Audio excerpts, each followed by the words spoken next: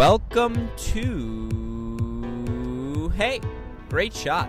This is the Great Shot Podcast, a Cracked Racquets and Tennis Channel podcast network production. My name's Alex Gruskin. Hopefully, you listeners, you may be able to hear it right now by the audio quality. Hopefully, you all are well aware. We're on the road at Cracked Racquets. Have had the chance to spend these past 7 days at tournaments, at these events in person, be providing that sort of on-site coverage you only get when you travel to a professional or collegiate tennis tournament. We've had so much fun on the road, and we are on the road again. Super producer Daniel Westoff, not only on the ones and twos, but behind the wheel right now as he takes us back to his crib as we completed another day of coverage at this year's Kentucky Open.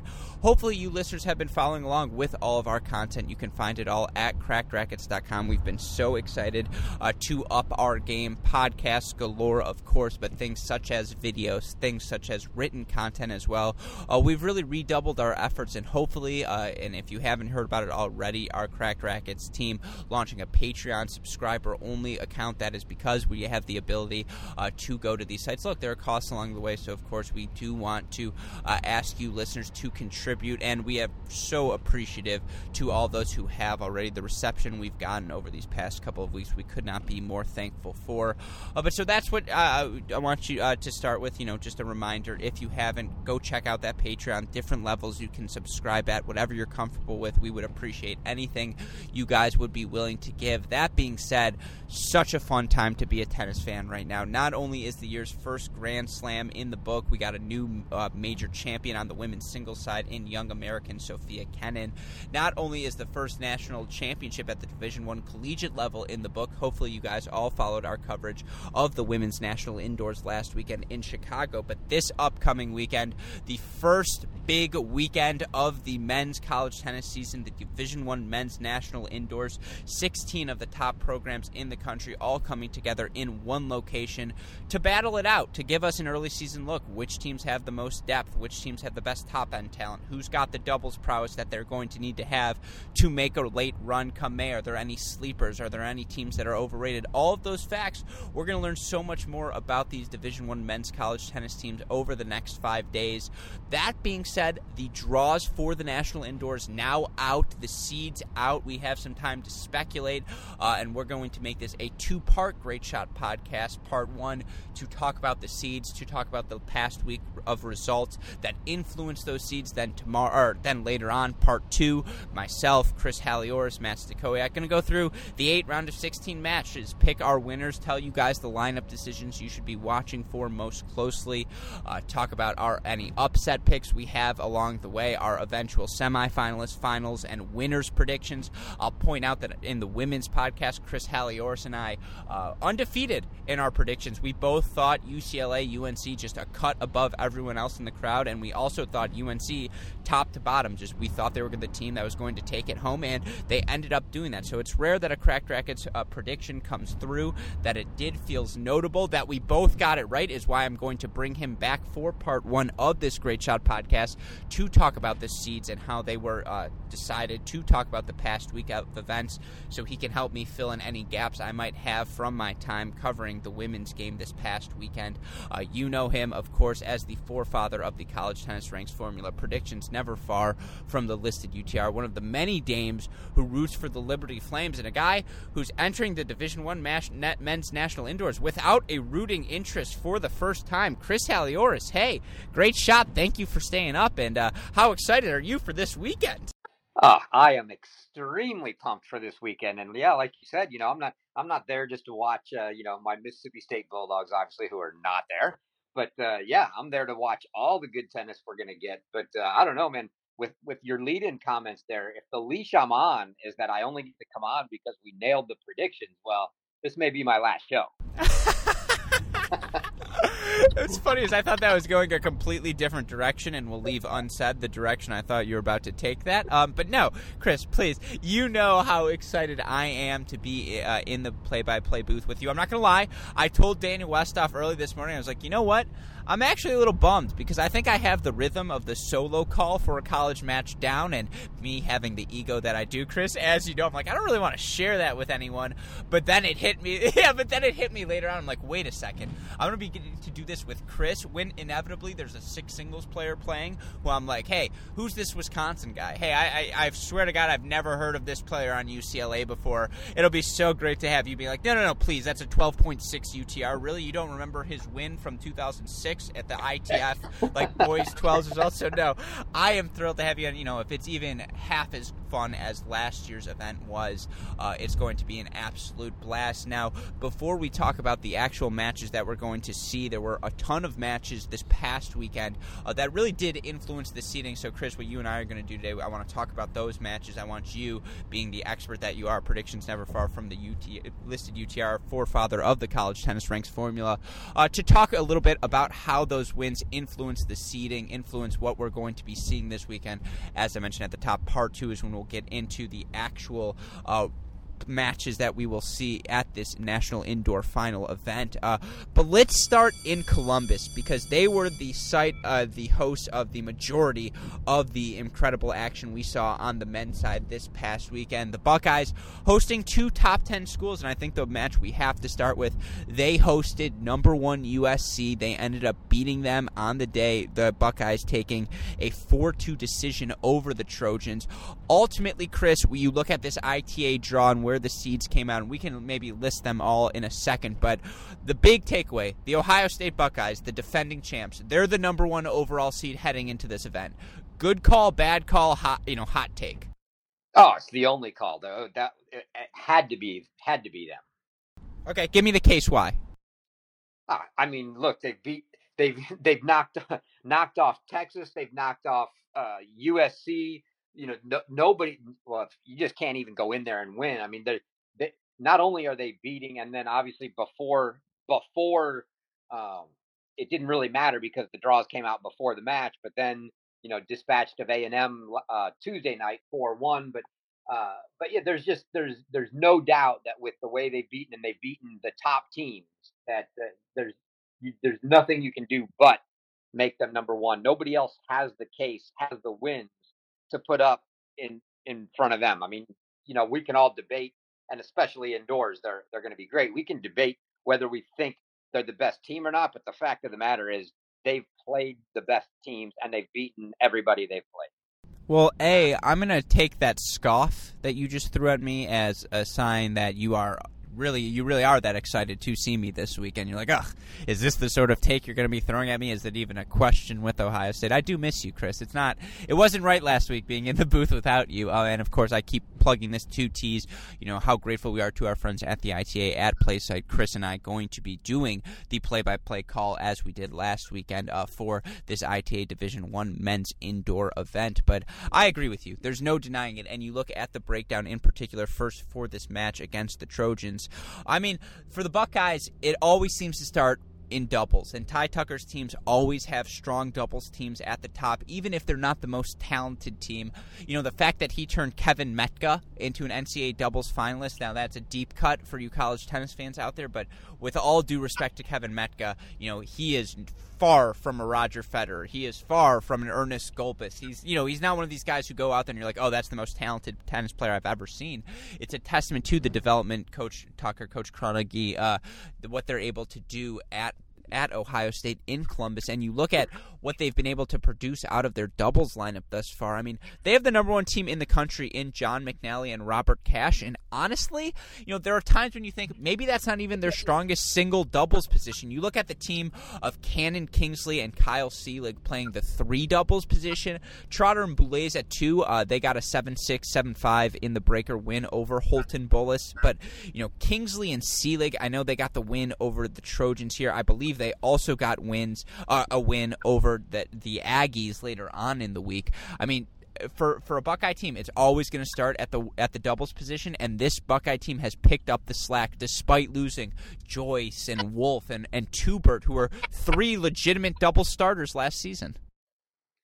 Yeah, the doubles has been outstanding. When you throw in the fact that so far they've been a lock in the doubles point with what they're doing in singles, it's the reason they haven't lost, right? I mean, yeah, they're incredible. And what's even funnier to me is, of course, and this is the one thing I think we should take away from the USC matches, Ty Tucker's going to Ty Tucker, right? And in that USC match, he had Kyle Seelig playing at 3. Seelig loses to Riley Smith, 3-6, 6-1, 6-4. He has Justin Boulais playing at 4. Boulais, a 6-2, 6-2 loser to Moore Bolus. And what does Ty Tucker does? He tuckers it up. He, of course, flips those two in the A&M match. I believe it was Seelig who played 4 in that one. Boulais who played 3. Seelig gets a quick win at that 4 singles position to put, I think it was the second point on the board for the Buckeyes pretty quickly.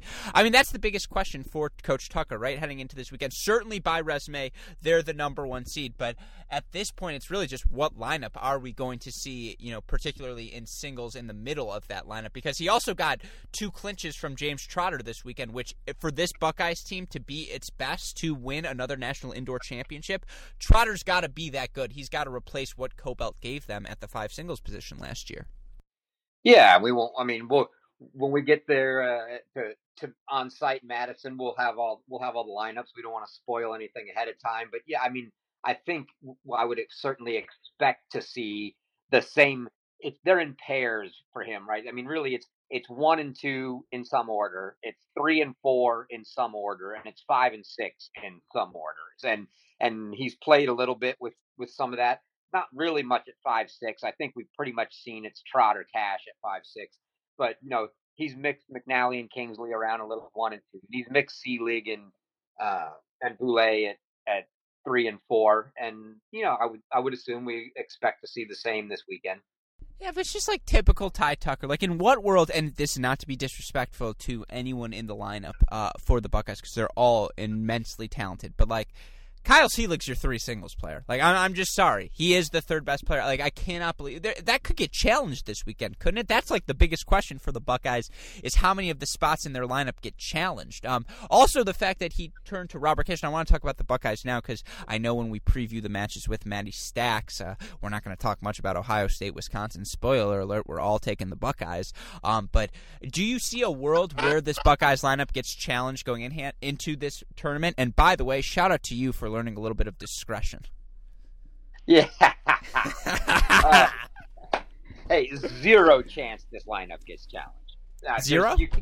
Just 0. You can't challenge the lineup. I mean, both Boulais and Seelig both they've been playing back and forth, and there's no way that you can say, oh yeah, Seelig clearly the 3 and Boulais clearly the 4. It just hasn't played out that way. In the matches. So you're not going to be able to make a good enough argument, to do that. I mean, yeah, Seelig's winning a lot, but it's still, he lost to USC. I don't see that.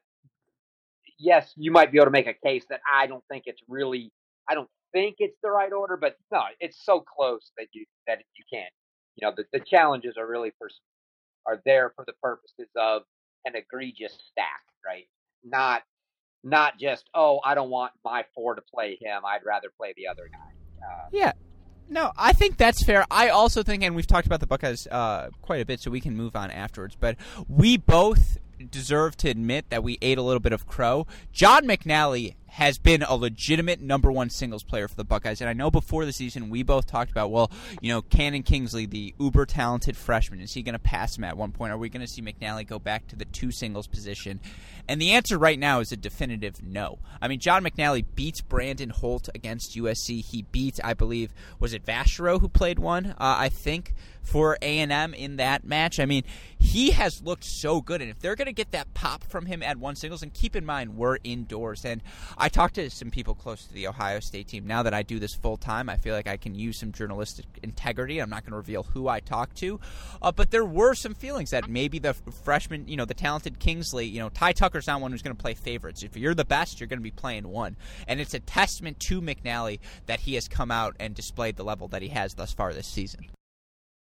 Yeah, they've, in all honesty, they've both been great. And I wouldn't say that, he's a lock to stay there, because Kingsley's been tremendous as well. So I think as the season goes on, you may or may not see, just based on how they do, and you never know, based on the few chances early in the year that they might get to play outdoors. They probably will on that road trip they make down to Georgia and somewhere else they go besides Georgia. Um, you know, maybe we see some outdoor there. Maybe there's a little flip outdoors. Who knows? But yeah, McNally and Kingsley both at the top. And to your question, no, Vachereau played 3 for A&M. McNally beat Hattie Habib. Habib, that's who it was. Yeah, yep. And Kingsley had just split with Aguilar when the match ended. But I mean, yeah, they've been great. I mean, I don't know what else to say. Yeah, no, I agree with you. They've been outstanding. So, and you're right. When we get outdoors, that could be a whole nother monster. And again, I've been talking to people close to the team. As happy as they are with this portion of the year, they know now. They're like, look, we were this good last year, and it didn't mean any. Sorry, I'm going to swear, West. I'll give you another edit, which I feel worse about since he's in the car next to me. But it didn't mean last year. As good as they were through the first portion of the year, once they hit the outdoors, it was a completely different season. So that's something for them to monitor. Let's look at the flip side of this one. Let's talk about this USC team. They were number 1 in the country. I think justifiably. Had they really been tested to that point? Not exactly. They beat Stanford, I believe. They beat Cal, I believe, as well. But they had not played. They haven't really played a team of the Ohio State caliber. There was no Florida-Texas match on their schedule to that point. And for this USC team, I think because they have so much talent, one of the big questions is going to be, where does that talent line up? For brand new coach Brett Macy, what does he want to do in singles? What does he want to do in doubles? And the lineup he went with today, I think it's fascinating. And Matt Stokowiak, to his credit, he yells about a lot of things, and some of them are ridiculous, some of them are legitimate. He was right. The idea of splitting up Riley Smith and Brandon Holt, I don't really get it. And I know that USC, they lose this doubles point, but they were so close to winning it. 7-6 decision at 2. It's 6-all at 1. They lose 6-4 at 3. But I do have some questions about this USC lineup, that they are the number 2 overall seeds, Chris, heading into this ITA Indoor Championship. Does that surprise you at all? No, it doesn't surprise me. I think it was 2 through 5, as I had kind of tweeted out. I thought was you could toss up and put in any order. I would have liked to see maybe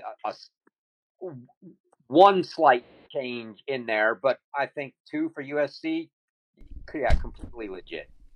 Yeah, and you look at, again, where they had success, just looking at this lineup against Ohio State, it's not as though they got so their losses come in, 2 of them come in straight sets at the top of the lineup. For Kuckerman, the senior number 1 player in the country, to lose in straight sets to Kingsley, that's surprising. But there were some bright sides. Riley Smith at 3, beating Seelig in 3 sets. That's big for them. That they get to play more Bullis at 4, 2-2 win for him. That's big for them. I think Stefan Dostanic as a freshman is only going to get better, and that he's going 3 sets with Trotter, that's good for them. Ryder Jackson, Robert Cash, unfinished, but they have a ton of options at that 6 singles position. I think the bottom of the lineup, USC, is fine, but if I never expected a world where they're going to lose 1 and 2 to any team, let alone this Ohio State team. So that did surprise me a little bit, and to me, the reason I bring them up is because I think the 2 seed should be UNC. UNC, who knocks off TCU, I believe it was 4-0 this past week in Fort Worth. I mean, given the senior depth they have on that UNC team, given that it's Blumberg, Seguin, and Cernoch, Peck, and you can go with Sondergaard or you can go with Kiger, and the amount of veterans they have that they haven't lost yet either. I know USC played Ohio State close on the road at, in Columbus. They're 279-1 or whatever it is over their past 280. That stat goes on. It keeps coming up, but this North Carolina team is stacked. And on Twitter, you said the 2 through 5 positions, again, I apologize for swearing West off, but they're a cluster. Like, you really could put them anywhere, and the ITA wouldn't be wrong. But that being said, I would have gone UNC, then USC. What do you think about that? What did you think about UNC's performance, about TCU, and how are you thinking about them as they head into this indoor tournament? Oh, well, there's no doubt. I mean, I still think they're the best team in the country right now. Granted, Ohio State deserves to be the 1 seed. I still think North Carolina right now is the best team. So I certainly, if it was me making the seeds, I still would have seeded Ohio State 1. I would have seeded North Carolina 2, as you said. But I have no issue. I mean, really putting them. again, when you're talking Texas, North Carolina, Florida, in there at 3, 4, 5, and USC at 2, I'm not going to. I mean, it's so close. I'm not going to have a big beef about it either way. Honestly, the only thing that I here we go. I came away with when looking at the draws, and it's not that, and it's not the ITA's responsibility to look at the draws like this, and then go, maybe we should adjust it a little bit. When you look, and we could come out dead wrong, but I look at it and go, wow, the top half is brutal. So the top half compared to the bottom half is like feels like night and day, because you've got like a 12 seed in Columbia who's going to be really good indoors in the top half, and you've got North Carolina, Ohio State, and Florida, 3 of those top 5, and right now the top 5 teams are just head and shoulders a level above everybody else. So just to push you on that point, because has there been a big enough sample size where you can I think you can definitively say Ohio State's number 1 right now, just on the body of work. We agreed on that. We spent 10 minutes talking about it, so we don't have to relitigate it again.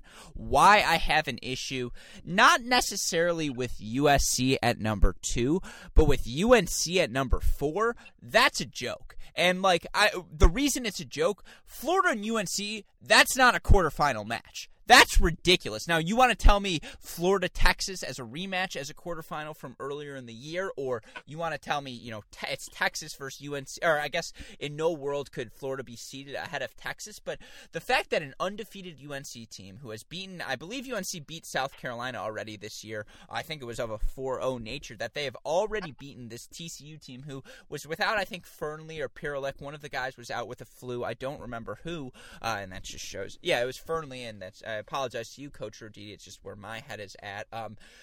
But that screws, that is just ridiculous. And I know, you're going to you play the schedule that's in front of you. It doesn't really matter in that you're ultimately going to have to play a couple of good matches. But the fact that we should have gotten the Florida-Texas rematch. It should have said, okay, you guys beat up on each other before, but it was really close. One of you beats up on each other again, gets to the semifinals. But I think Ohio State, USC, and UNC have done enough, have proven enough this year that those are your top 3 seeds. That, Texas lost to Ohio State. It wasn't as close as when USC went into Ohio State. So by rankings points, I get why USC is ahead of Texas, and I think that makes sense. I don't get why Texas is ahead of UNC, and I'm not mad, because all of these matches are going to be sensational. But if you're that, head coach Sam Paul, if you're head coach Brian Shelton, you probably think that they butchered this one. And it should, I don't know, if they would have gone Ohio State 1, USC, UNC, some combination of 2 and 3, then Texas, Florida, that to me is the most logical top 5. Yeah, I think so, and I think the guy that should probably have the most heartache over all of that then is probably Sam Paul, because North Carolina, where they got stuck, is in a brutal section. Brutal! They get South Carolina again. They have to start with South Carolina, which is is a good team, but assuming that they win, because they just beat them 4-0, they ought to win. Then they've got to get, in all likelihood, and I wouldn't call this a given by any stretch of the imagination, but if the seedings were to hold up, Florida, and then if they were to get by that, potentially Ohio State, right? I mean, yeah. And you're not. And even then in if the they get final, by that, yeah, exactly. And you're not even in the final yet, so that's a brutal draw. Whereas if you look at him and say, yeah, we're the team that a lot of people, right, would say probably should have been a 2 or 3. So let's just say they're 3. Swap their spot. Switch their draw for Texas's draw now, where Texas gets to look at UCLA, who's hurting right now, and then either Michigan or Texas A&M, who aren't, not bad, but I wouldn't call them Florida right now. And then you finally get to, in all likelihood, USC after that.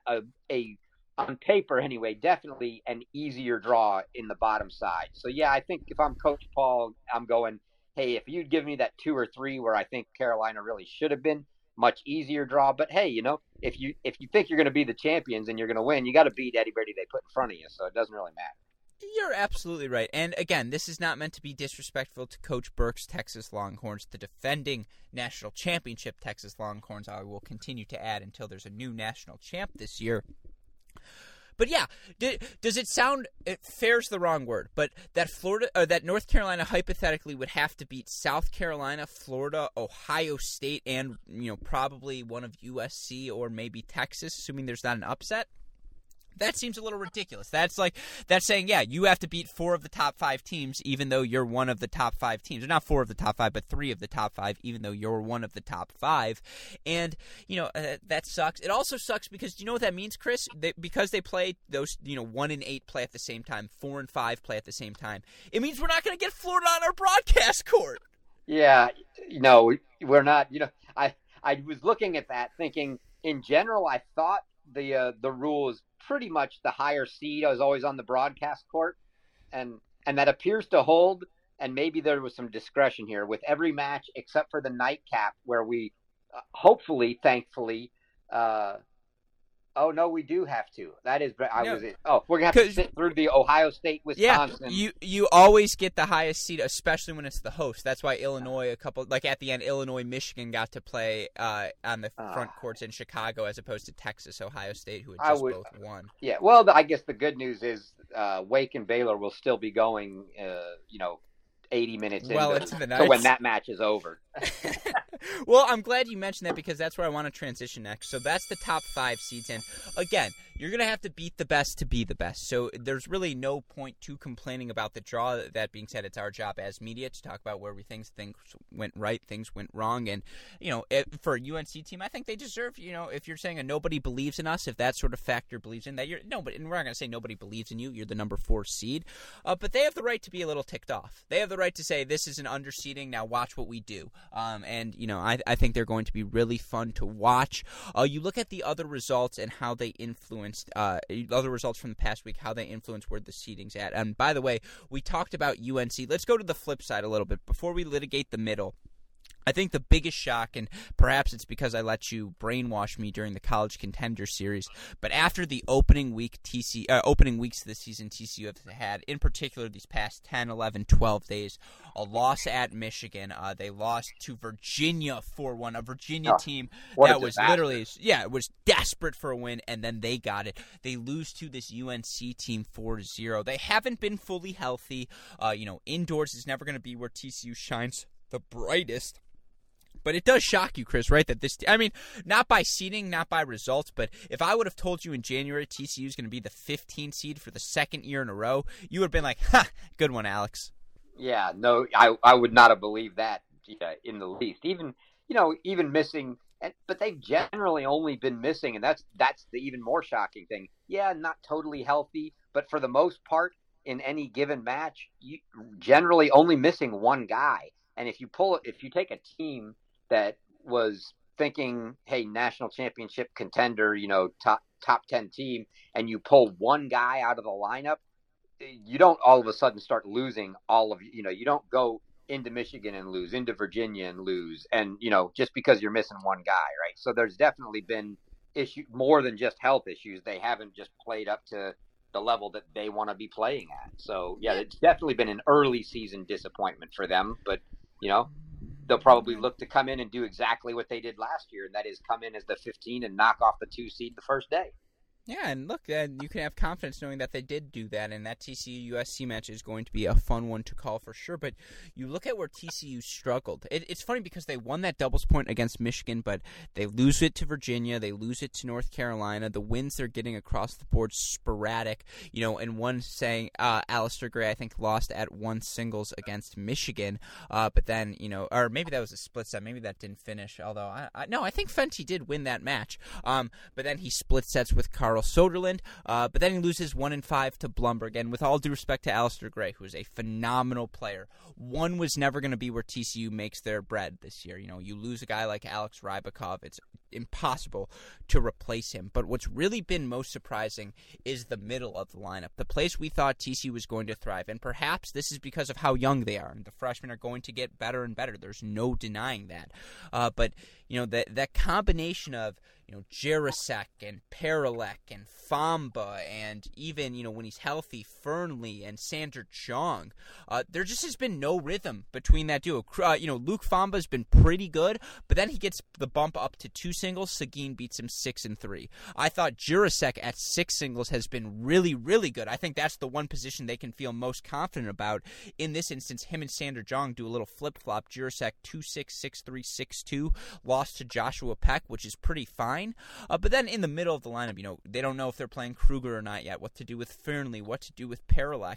There are just, quite frankly, more questions than answers right now for Coach Roditi. And, I know injuries play a role in it, but where do you see this TCU? I know you sort of mentioned it, and it's still early, but do you see a pathway back for this TCU team to maybe, at the very least, competing for a top 8 seed come NCAAs? Is there still enough time for them, or has there been too much damage done? No, I don't think there's been too much damage done because, let's look, Michigan is looking as though, and a lot rides on this coming weekend, right? Because this is the opportunity where you could make your whole season here with if you go 2-1 with a couple good big point wins, you're pretty much solidified in the top 16 just for doing that. But yeah, the Michigan loss and the North Carolina loss. North Carolina loss isn't going to hurt them one bit. Because North Carolina is going to be in the top 5 all year. The Michigan loss is at this point is looking like, hey, not a big deal because they're looking like a top 10 to 15 at worst team, right?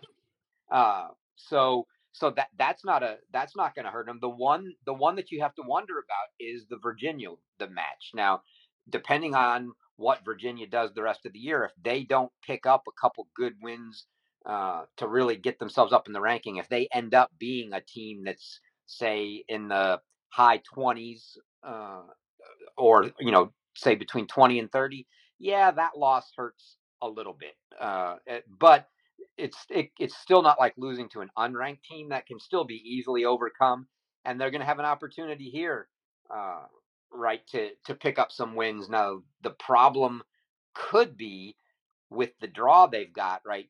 You've got to play you've got to play USC. If they don't beat USC, which they're going to clearly be the underdog in that match, you get 2 more matches and you say, that's fine, we'll go pick up 2 wins. Well, your next match is the loser of Stanford, NC State. So let's just, play devil's advocate and say it's NC State. That one may not be by the end of the year worth a ton. It'll be worth points, but in the ACC that they've got to battle through, maybe not the greatest point battle in the world. So they're going to have to find a way to pick up they're going to have to get by that and then get a good win after that. So they'll need 2 wins at indoors to help themselves out. But for sure, right, they're going to get to the Big 12 season. And obviously once they get there, they've got to play Baylor. They've got to play, even Oklahoma's still ranked in the 20s. They got to play Texas. There's plenty of opportunities for them to pick up the points to get them there in the rankings. And so if we're worried about, hey, are we battling top 8? It's possible. But even if they're not top 8, are they're top 16 for sure? And can they go on the road like they did last year into Mississippi State in that matchup at a host site and win? Yeah, I think they'll get healthier, and when you're playing 3 freshmen, you're only going to get better. Yeah, and just to wrap up this TCU conversation, and then we can continue to the other Big 12 teams, because you brought up Baylor. That is for sure one of the biggest question marks. Just what does Baylor actually look like heading into this national indoor tournament? We have yet to see their lineup healthy.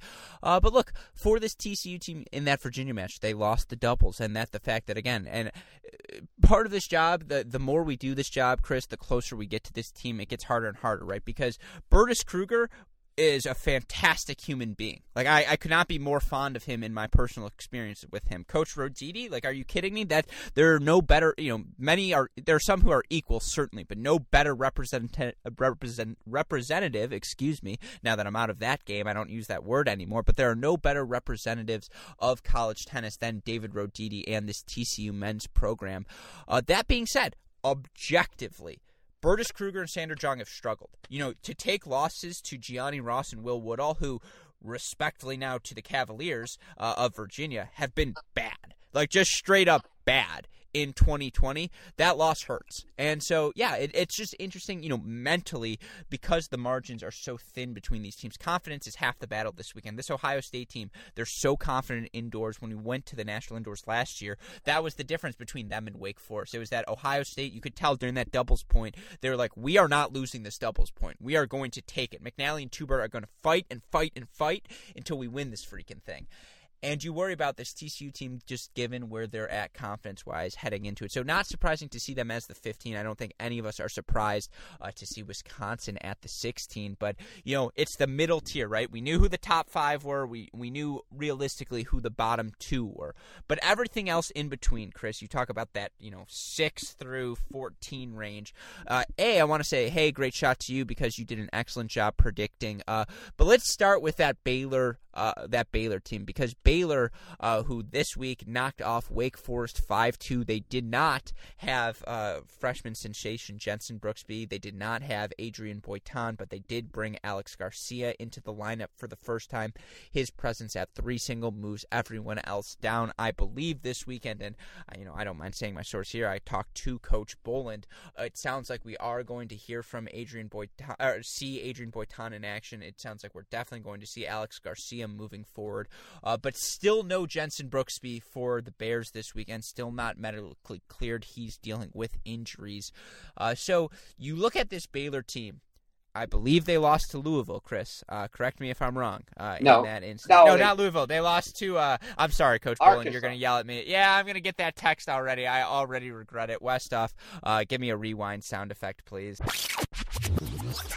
God, that's going to be freaking unbearable, Chris, because we're going to see him, too, and he's just going to be like, Alex, what are you saying? Like, how about you get your facts straight for once, Alex? And I'm going to be like, Coach, it was a misspeak. I'm on the road 7 days in a row. He's going to be like, 7 days in a row? Try being the head coach of the greatest program in college tennis history. I'll be like, no, Coach, please, please, please. I even have a mullet going right now because I haven't got a haircut in weeks in ode to you. My comment is that'll be the extent of the noise Louisville makes this year.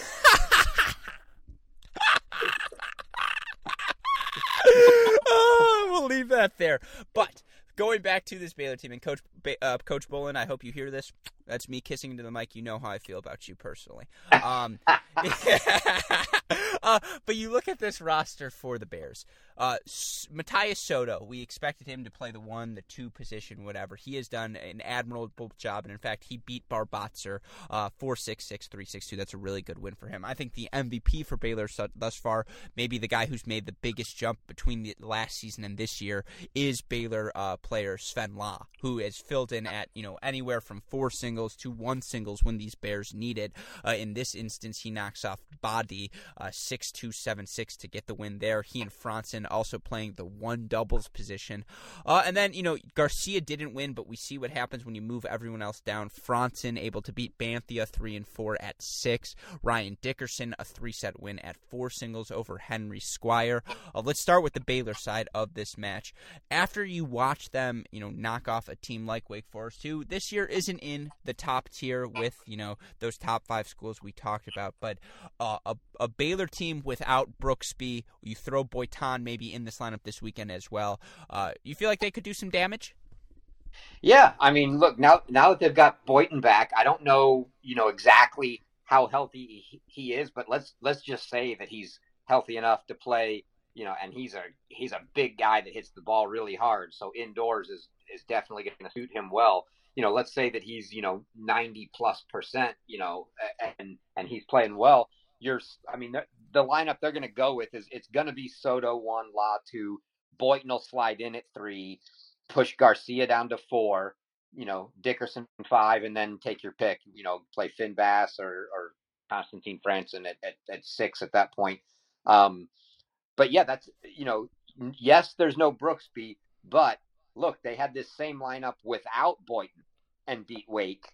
Granted, it's a home match, so you can't not like your prospects when you're adding, Adrian Boyton to the lineup and playing the same team you just beat a week ago. Yeah. So let me flip the script then.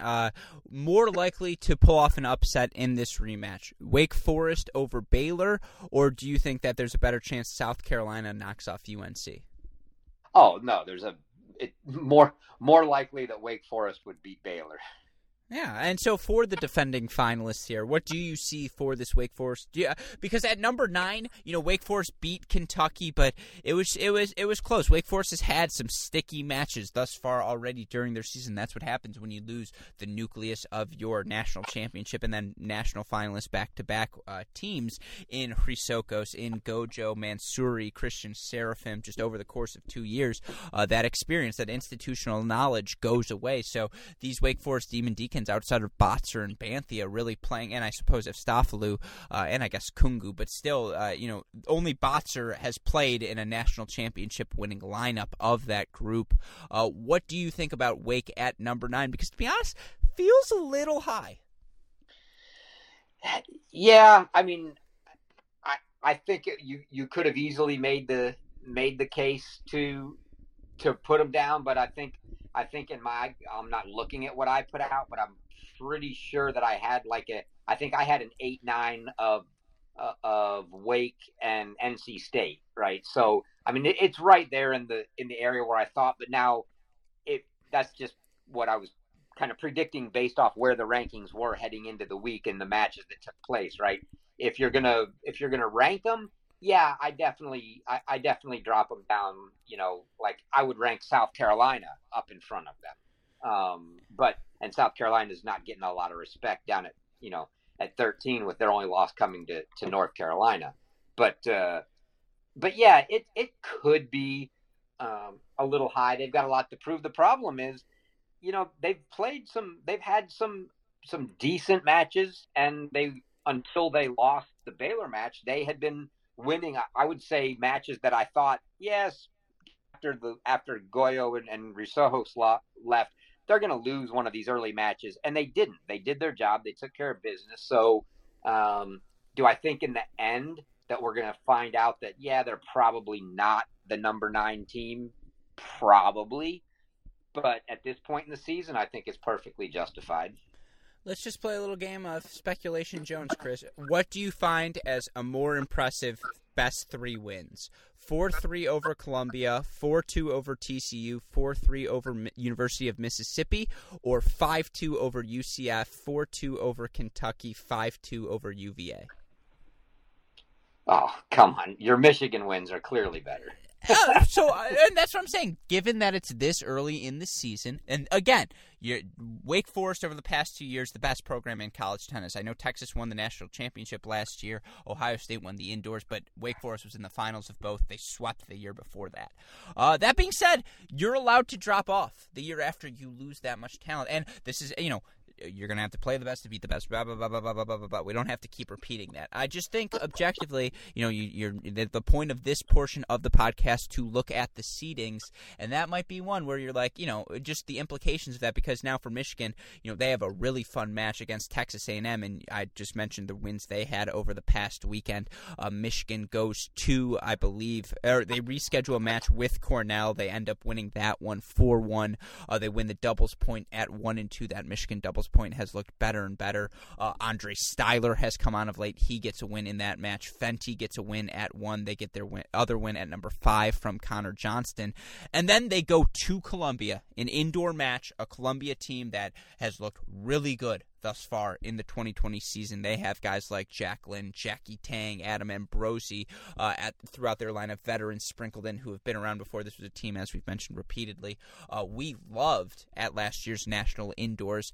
And Michigan beats them 4-3 on the road. They take the doubles point once again, getting wins at 1-2. They were up big in a bunch of these matches, and it's a testament to Columbia, by the way, that they were able to come back in a couple of different cases for Michigan. We got our first look at Patrick Maloney at the number 6 singles position. He lost 3-5 to Austin Huang, but it's good to see that Maloney's healthy and getting back into the lineup for these Wolverines who do feel a player short.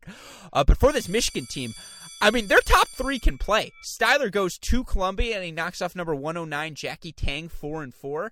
This Michigan team comes in hot, Chris. And I just jinxed them, by the way. They're going 0-3 now after I was so properly cautious. But it was a great weekend for my boys. Yeah, they're not going 0-3. So I sure hope not. But but yeah, no, they're hot right now. You're right. They're hot, and they've got a decent, a decent draw. I think, not just, and when I say draw, not meaning just their first match, but I just kind of mean overall the section they're in based on, whether they win or lose and who they could potentially play. They've got opportunities for sure where they're going to get wins, right? Because they've got A&M, but the other two teams above are Texas, UCLA. So win or lose, they're going to get a match against one of them that I think is a winnable match. Certainly, definitely if it's UCLA. Even a Texas team, I think would be a great test if they could end up getting to play them. And then, the teams in the other half, again, some more chances. I think it would be great if we got to see a Michigan NC State rematch at some point, right? Ooh. So that could be a third day match, right? If they, depending on what they do the first 2 days, right? If they both do the same thing the first 2 days, if they both go win, lose, win, lose, they play each other the third day. So that's a possibility. See, real quick, just a quick tangent off of that. So I want to let you know, and again, we are so grateful to our friends at the ITA at Play site, but we've been on the road now for a while, and Sunday night we had to call, because the championship's Monday, but of course there are consolation or just people who need to play their third matches on that Sunday night. It'll be the same deal when we're in Madison. And I was not feeling it. I was like, I don't know if I have another play-by-play call in me. Like, I don't think this is like Texas, Ohio State. Like, I love Danielle Wolf and Shiori Fukuda, who were kind enough to come onto our podcast right before the National Indoors. And if you haven't listened to that, go check it out. But I was like, I can't do this. But then they're like, wait. It's Michigan, Illinois, the last match on courts 1 through 6 because Illinois is the host. And I was like, done. I will be there. Like, re-energized. Let's go. The devastating part about that Michigan-NC State match, 0% chance it's on our broadcast court, Chris. So that is just a little damper. Unless Michigan wins, maintains a position in the front draw, it's probably going to be tough for us to get them on our courts, which might actually be a net good thing. But yeah, I think the Michigan team is very dangerous. You talked about their section. Texas, so young for a bunch of those players, 3 through 6 positions. It's their first time competing in a national championship environment as well. Now they've competed well throughout the year, but that's always a factor. UCLA beaten up. No Connor Hans this week. I think he's dealing with a broken wrist, or I know he hurt his wrist when he stumbled in one of their matches, and so he is out. But yeah, it would also suck to see my boy Ben Goldberg go up against my Wolverines. Now, the problem is we know too many people, Chris. I have a rooting interest now in all of these teams. It's devastating. Oh, Ben Goldberg would have to play your boy Connor Johnston. Oh, no. Well, that's okay, because I'm like, no, friends. Yeah. Can we agree this match doesn't finish? Cool. Like, all right. No. Very, very likely, actually, that would be a match that didn't finish.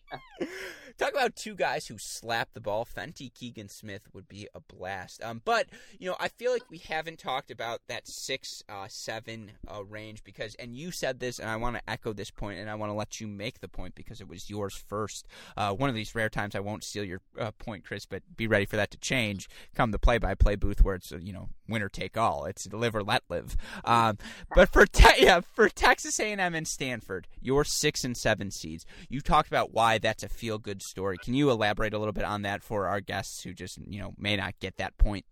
Yeah, so the way I look at the seeding, the top 5, like I said earlier, were kind of, those top 5 are just a notch above where everybody else is right now. And then we've got a whole group from like 8 down that's kind of trying to find their way in there. And, we're not sure who's where yet. When we're talking about the Wakes and the NC States and the Michigans and the Baylors, the Columbias and South Carolinas, right?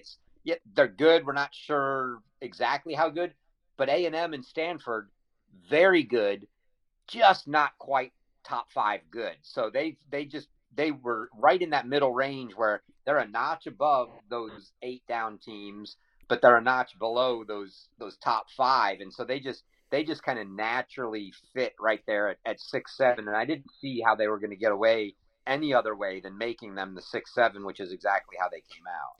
Yeah, and I want to point out for the Stanford team, who you point out, perhaps, they're a player away.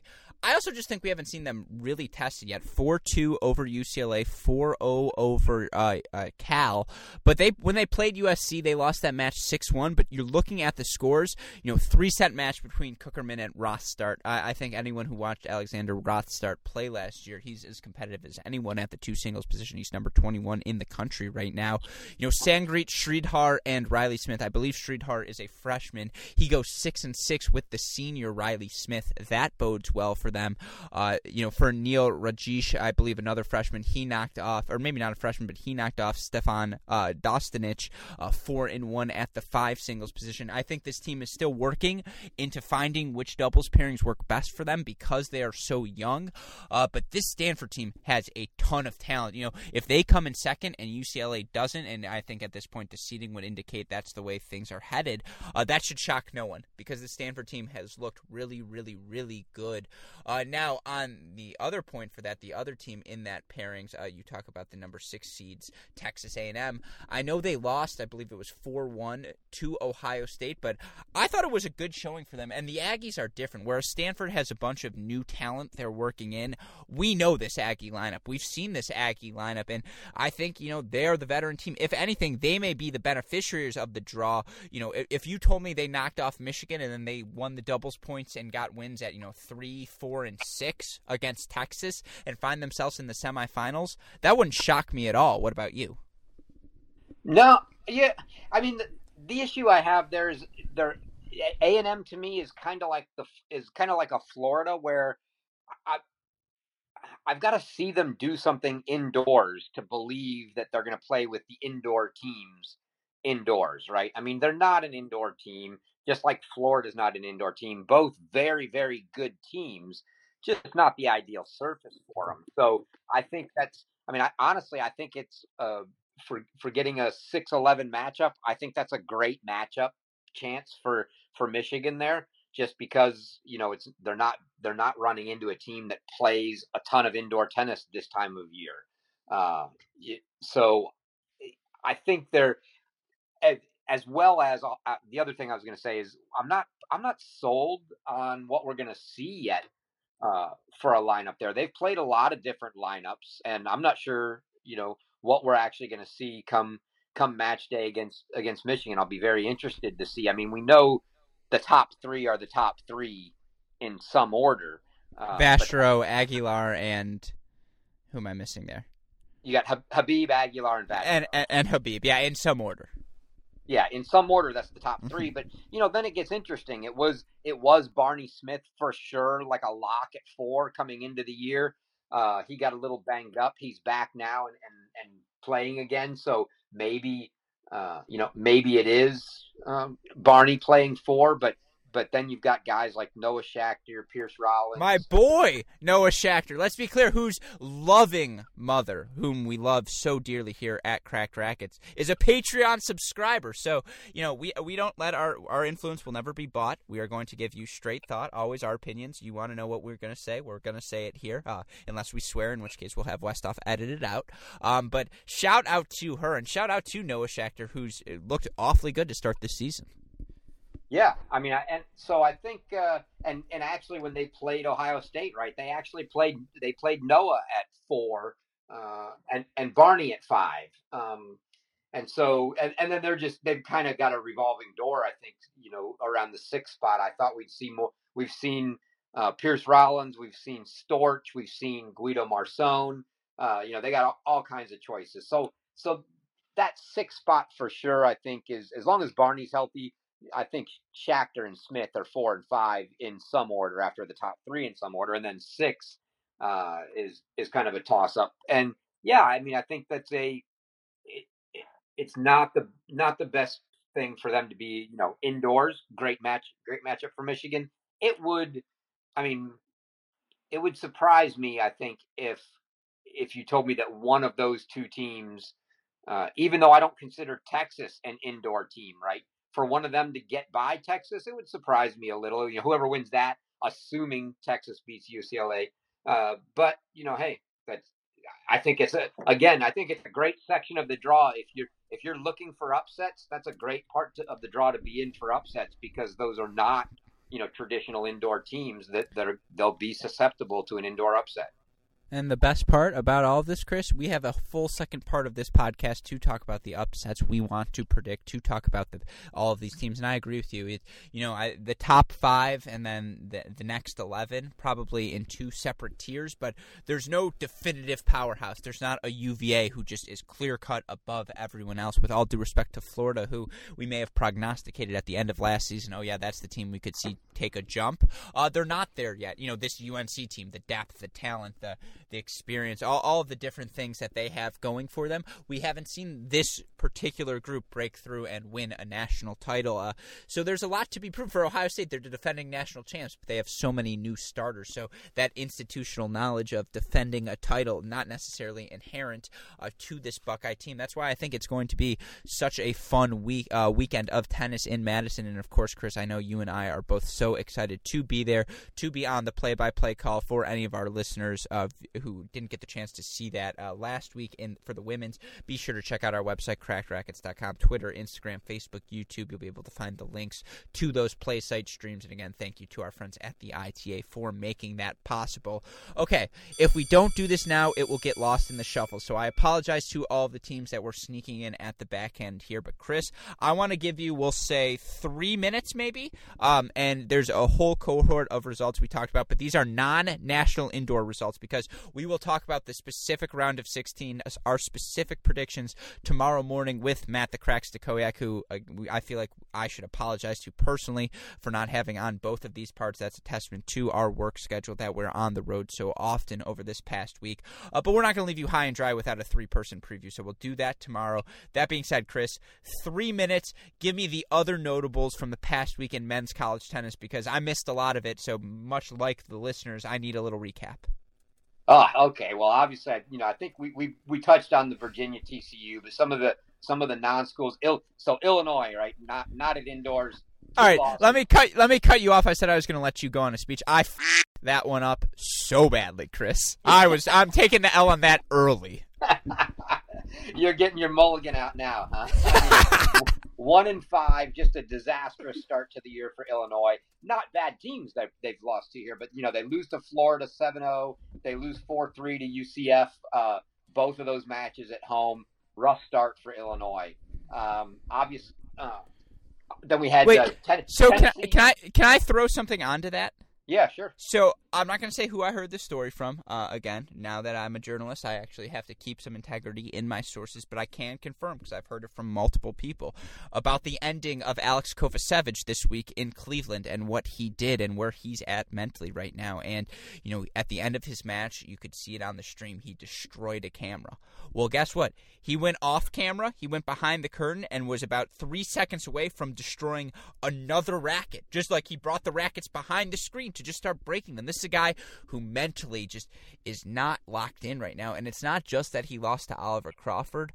It's that he played 2 against UCF and lost in 3 sets as well. Now, for this Illinois team that they didn't have Alex Brown at the beginning of the season, that could be the linchpin that has this season fall off a cliff. But this Illinois team's in trouble. Yeah, I mean, and what I think they'll.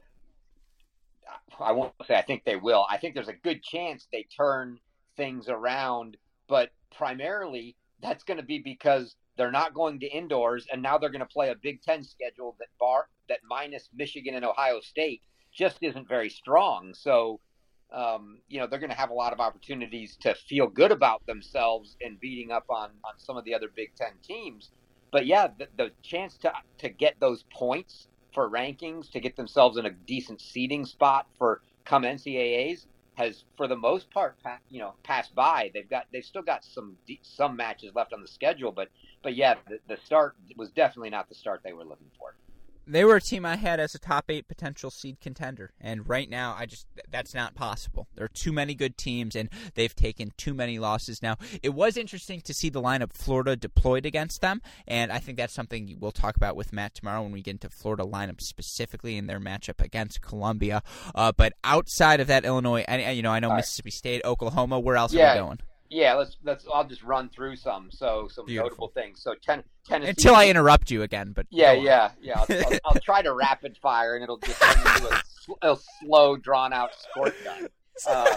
But Tennessee Duke. Tennessee goes to Duke. Duke takes the doubles point. All 6 singles matches go 3 sets. Tennessee wins every single one of them. At one point, down breaks in the 3rd set on 1, 2, and 3. And somehow turned it around. I mean, the craziest, wildest, closest 6-1 match you'll ever see. But the one thing I will bring up of note in that match, no Scott Jones for Tennessee. And since that point in time, has been removed from the roster and no longer with the team. So that's a big hit for the Vols. So they drop below the tier of now South Carolina, Georgia, as that that there's a couple others, Texas A&M. Yeah, they were a tier, but they drop out of that tier. They were that 3, 4, 5 tier in the SEC, mixed in, like you said, with South Carolina, Georgia. Definitely, I think makes it tough to be there. The question is it so now? Is there a 3, 4, and then are they alone at 5, or has do some of those teams have the opportunity to join with them? It's just a big group, right? It's Ole Miss, it's Kentucky, it's Bama, it's LSU, it's Arkansas even. Let's not get carried away yet. Did you hear that, Coach Boland? He's coming after you. No, I'm just kidding. That's my buddy Andy Jackson. I can't be hard on Andy. I love Andy, but we'll keep rolling here. So rough weekend for Mississippi State. Tulane goes into Mississippi State, beats them 4-0. Texas Tech beats them 4-2. So that number 20 ranking that they're holding on to is, will be no more.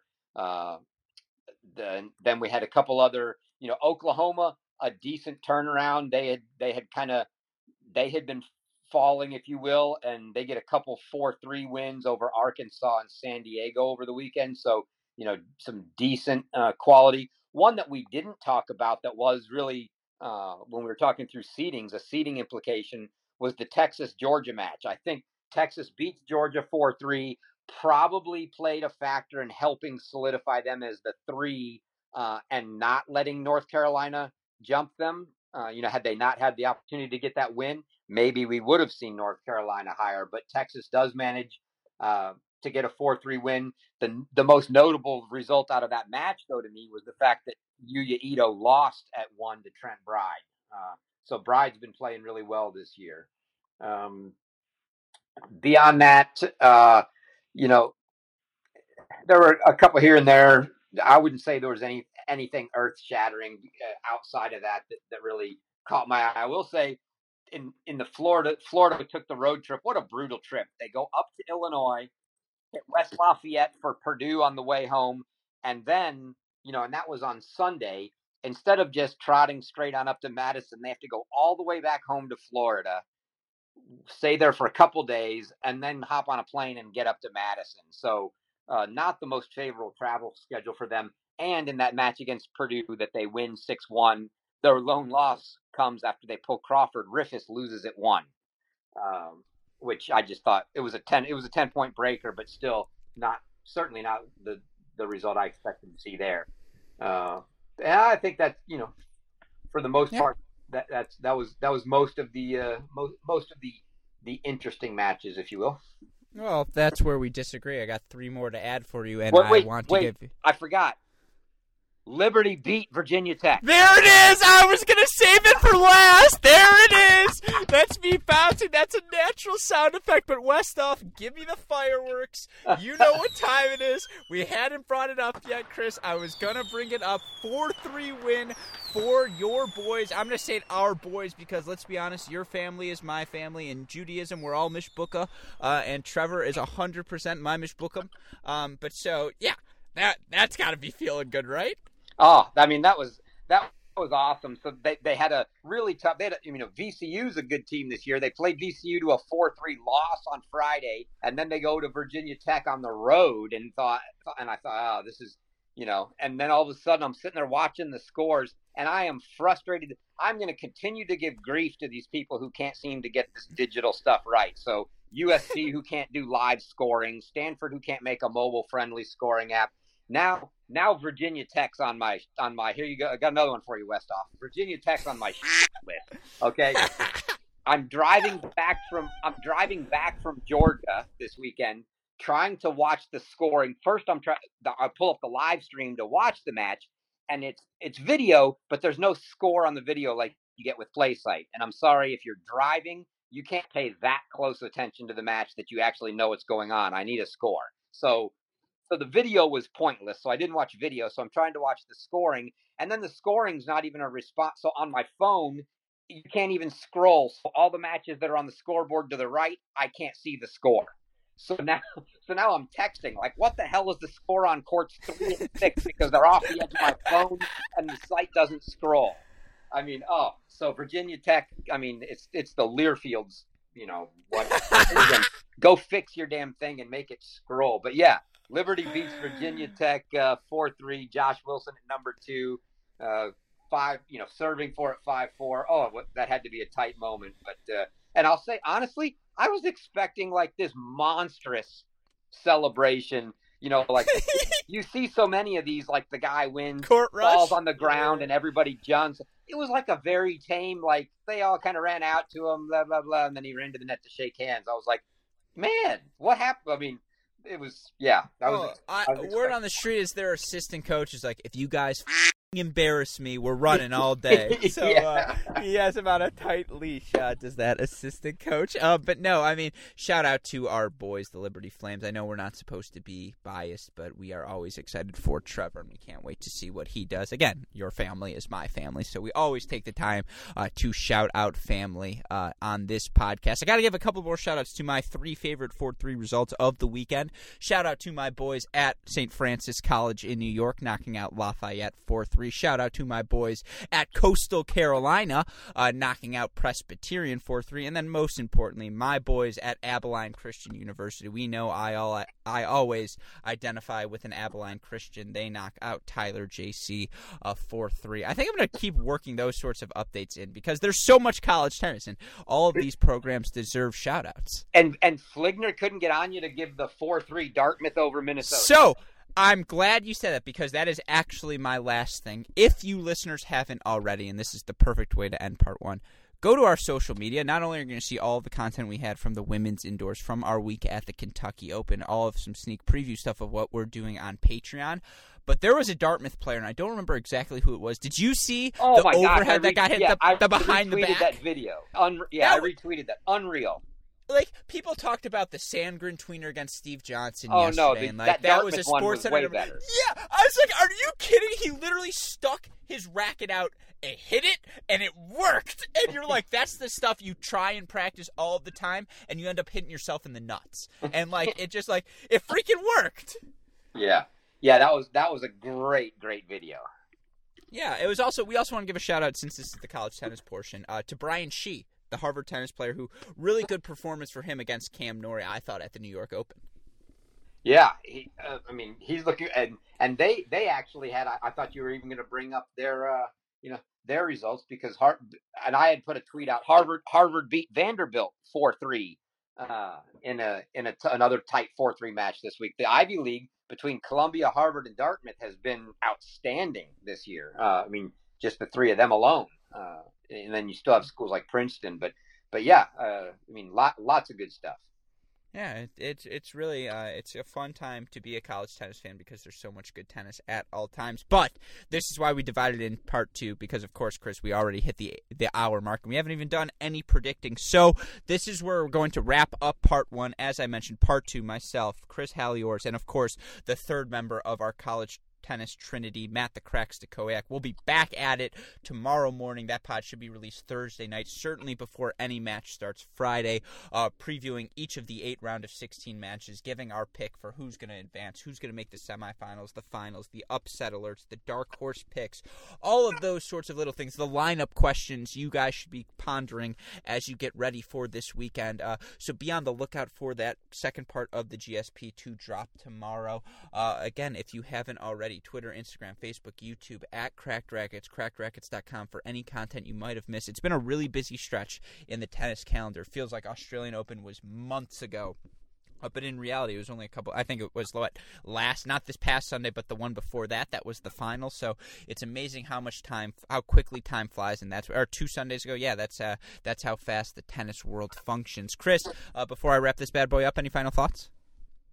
No, I think I will. Actually, I have one final thought, and I guess I have to owe you a once minor apology. Here we go. I gave you grief that the University of Michigan had scheduled a match for Friday with Michigan State that they've now had to move because they made it indoors. I said, I guarantee you, they're the only team that scheduled a match during that time that had to move it. Well, I'm sitting here looking at the schedules that were uploaded, and South Carolina scheduled a match. And you would never impugn your friends at South Carolina. Yeah, no, Coach Goffey, I'm not even going there. So, I love it. I'll take it. An apology from Chris. Is it my birthday? I didn't know I was Hubie Hurkacz. But no, other than that, man, no. God, obviously, we got part 2 to come, and then hey, we're hitting the road tomorrow evening and making our way towards Madison for the Friday 9 a.m. matches where we'll be calling the Texas UCLA match while you have an eye and a half on Michigan Texas A&M match. I thought you were going to say, well, you have maybe a half an eye open because you're just going to be a zombie at that point.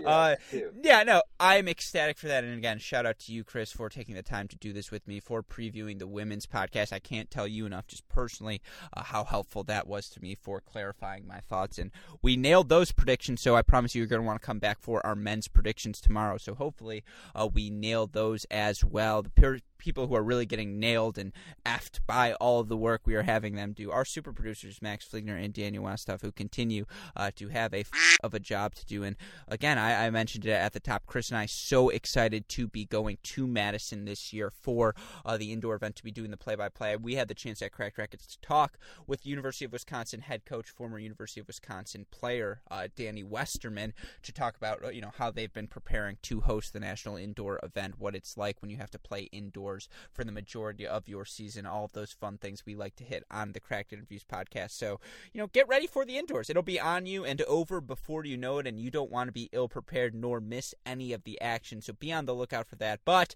for my wonderful co-host, the forefather of the college tennis ranks formula, I'm not going to repeat it all at this point, but Chris Halliors, who I will talk to in literally 7 hours, for our super producers, Max Fligner and Daniel Westoff, for our friends at Aero Bar and Diadem, who with the promo codes CRACK30, CR50 respectively, you can get money off your orders of their product. And for all of us here at the Tennis Channel Podcast Network and Cracked Racquets, I'm your host, Alex Gruskin. Chris, it's an hour 10, so do you remember what podcast we were doing and what we tell the listeners? Of course I do, Alex. Hey, great shot. I love it. I'll talk to you literally in